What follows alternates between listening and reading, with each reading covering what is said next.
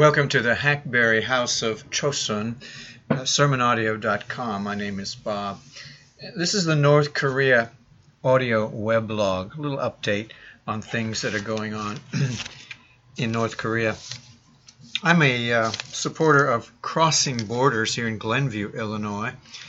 I am not working on behalf of them, but occasionally they send me information that they said I can share with you, and I would like to do that. I'd like to share with you the stories, quick stories, of 3 refugees that are part of their Refugee Rescue Fund.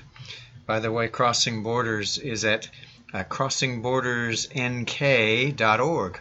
If you want to get in touch with them, 847-227-8156. You can tell them Bob sent you, but I can tell you this. They didn't send me to do this. They have allowed me to do it. 3 ladies, and their names have all been changed. One is Susanna, one is Elizabeth, and one is Rebecca. Those are not very North Korean sounding names for a reason. But we'll call this first lady Susanna. When the great North Korean famine raged on, this is years ago, Susanna saw death all around her. She met someone who promised work for her in China. She left her 3 sons in North Korea and set off to find work in China. And when she got to China, she realized it was all a lie. By the way, this story has been repeated many times. Not Susanna's, but just generally speaking, this happens so often in North Korea and in China. She became a North Korean refugee and was sold. Now, her Chinese husband was kind, and that doesn't always happen. His parents, brothers, and sisters physically abused her. And as they abused her, they also neglected her. She had severe glaucoma, and as a result became blind. Her husband's family did not seek treatment for her. They liked that she could not see because she was less likely to run away. "My husband never stands up for me," Susanna told us this summer. "He's very soft-spoken and he can't stand up to his family." Susanna is in her 40s, but looks like she's in her 60s, according to our missionaries. Her hair is thinning, she's missing most of her teeth, and her blindness has muted her expressions. She rarely smiled or showed very much emotion, and this is common, especially for those who have become blind as an adult. Social cues are missed, and some eventually tune everyone out. For over a decade, she lived under the abuse of her family with no one to advocate on her behalf. That is until last year, when Crossing Borders, and I have to say Jesus Christ through Crossing Borders, started a church in her village. It was then that she found hope in Jesus, and for the first time in over a decade, she found friends. Our worker in charge of the area, Pastor Kong, as well as the local leader, Rebecca, took special notice of her and cared for her needs. They'd hold her hand to walk her where she needed to go, and then they would pray for her. This summer at our retreat, she prayed for God to restore her vision. And this fall, Pastor Kong heard of an eye doctor from South Korea who is doing volunteer work in China. This doctor happened to be providing care near where our worker lived. So he arranged to have Susanna travel by bus so that she can see this doctor. At her appointment, the doctor said he could perform surgery on Susanna and restore her eyesight. Well, we were able to visit her last month, and when she first saw us, she was leaping and was busy telling us how she can see things so clearly, said the missionary. She said that the whole world was new to her. God is so good, so amazing, Susanna repeated over and over. And never have the words to that old spiritual song rung truer to us on staff. I once was lost, but now I'm found, was blind, but now I see. That's Susanna. We mentioned a Rebecca in there. Let's talk about Rebecca. It was at a chance meeting late in 2014, where Rebecca, a North Korean refugee, met Pastor Kong, a Crossing Borders staff member. She was on a bus going through the Chinese countryside with a fellow refugee. As she and her friends spoke to each other in their native tongue, Pastor Kong took notice. Pastor Kong thought it was strange that these women were speaking in Korean in the region they were in. Korean is commonly used in regions in China adjacent to North Korea, but they were far away from the border.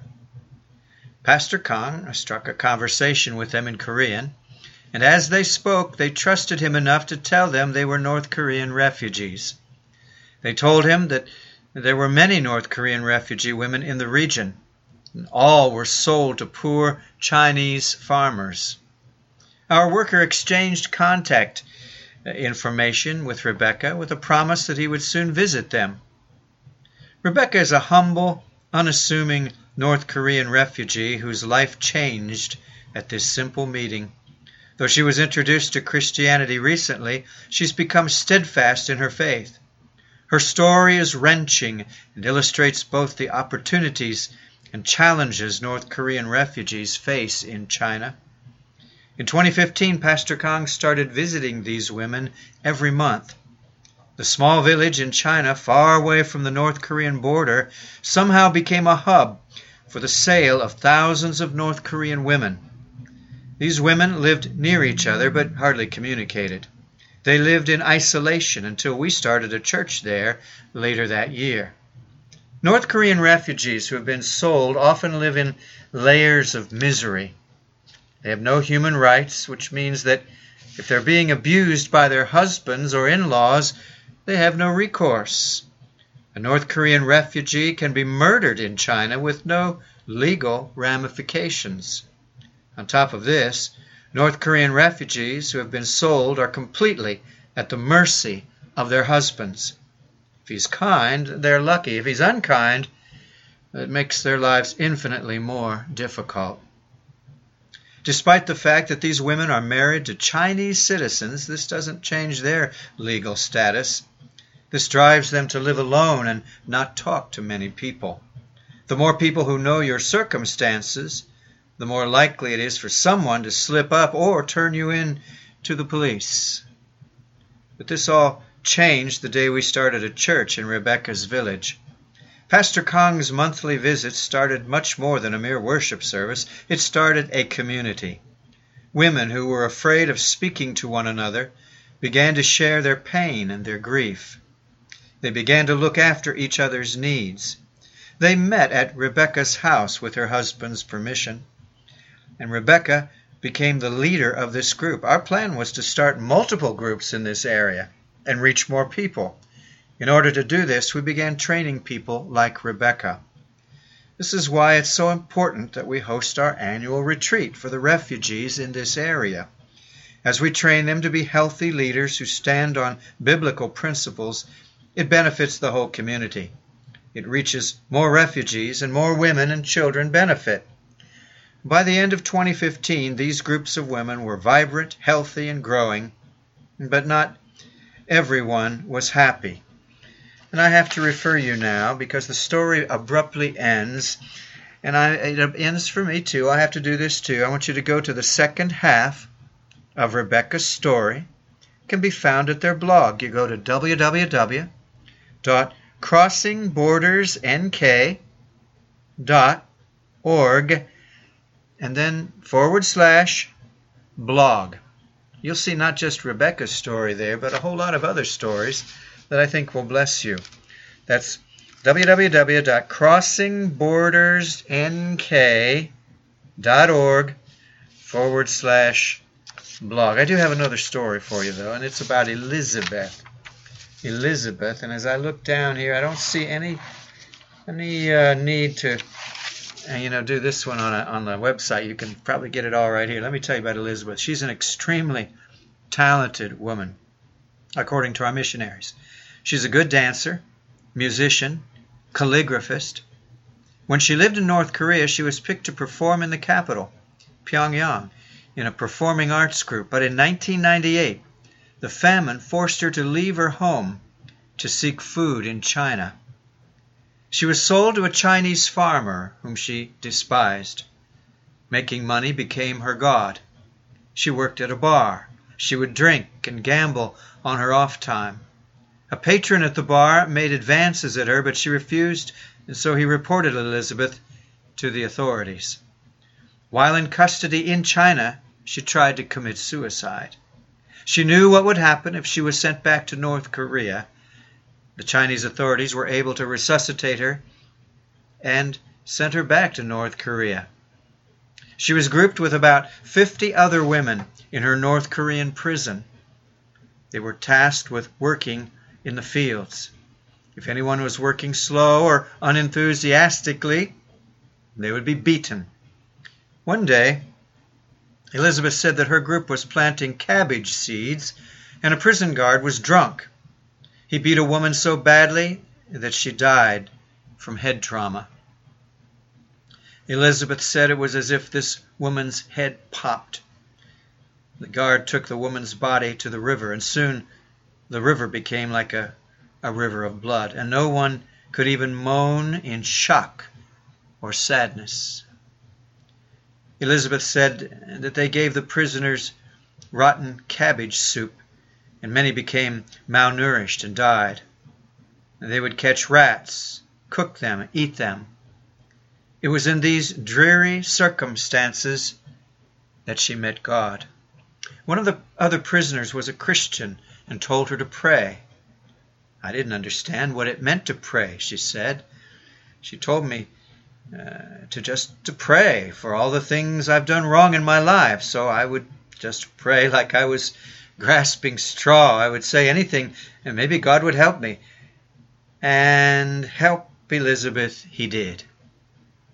While Elizabeth was in prison, Kim Jong-il, died, and the whole nation mourned.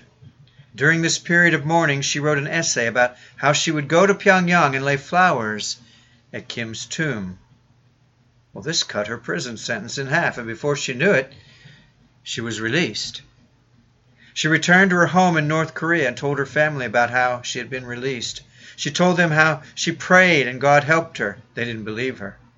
She was able to contact her husband in China and sent money for her to return to her family. This is when she began to believe. I almost ruined my family because of alcohol, gambling, and my prodigal life. God gave me a new life, a new family, and made me born again. Jesus helped me and led me all the way when I was at the edge of a cliff. God gave me so many good things, but I didn't know about it. Well, a very happy woman now, Elizabeth. What are you going to do about this, folks? Elizabeth, Rebecca, Susanna. We know those aren't their names, but God knows their names. And all he's asking us to do at the moment anyway is to pray for them. Would you write their names down and put them on your prayer list and pray for them? These are current stories. If I get updates, and I should, I will send them to you. If you go to crossingbordersnk.org, you'll be able to get updates also. Just go to the blog section. And you can contact the people who are in charge of that organization. They'll talk with you. It's good to be with you today. It's good to share these vital pieces of information with you. I hope you do something about it.